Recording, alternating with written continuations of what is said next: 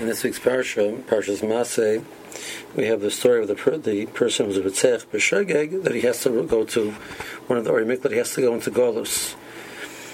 The Rambam, when he talks about the Hilchos Shuvah, the Rambam says one of the Darkei Shuvah is that a person who killed somebody B'Shogeg, who did an Aveira, a person did an Aveira, it should be Meshana Mokaimai. It's one of the Darkei Shuvah, the Meshana Mokim.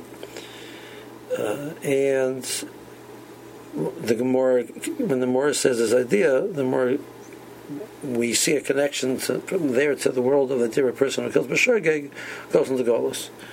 A person kills B'Mezid doesn't go into Golus because he's Chayiv Misa. A person kills Shogeg Karv L'Mezid, so he doesn't go into Golus. Now, the simple reason why he does not go into Golus is because the Golus, the Ir Miklat, functions as a safe place of refuge for him. And the reality is not really a refuge for him because he's not going to be safe there. He doesn't deserve to have the safety of the Ir Miklat. He's actually really in danger.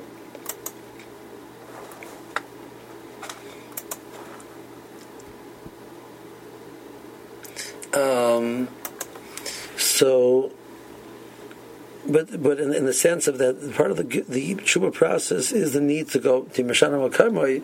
So this person who's killed Shogeg Karv L'Mezid, he seems to have been denied his opportunity to do that.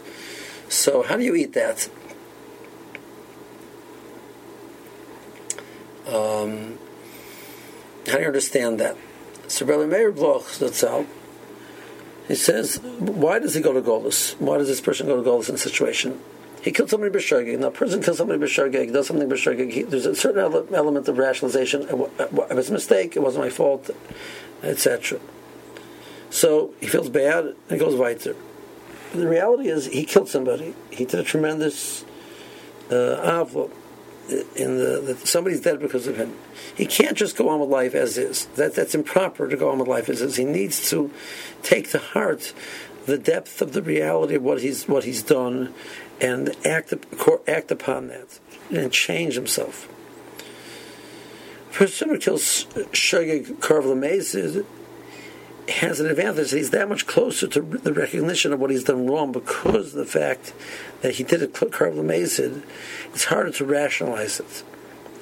Because it's harder to rationalize it, the need for going to Golus is less.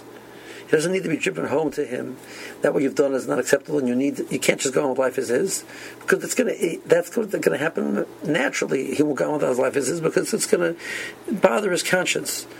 He's going to be thinking about it constantly. It's going to be a motivation for a change towards a greater respect for human life. But a person who can rationalize it, we need to drive home to him that that's not the reality, that you need to really change. It's not acceptable the way you are.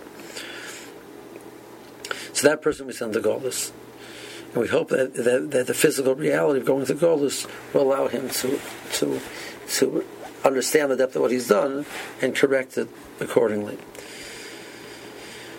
There's so many different elements of this recognition of that life can't go on when there's a loss of life. The case of here, obviously, the person did it.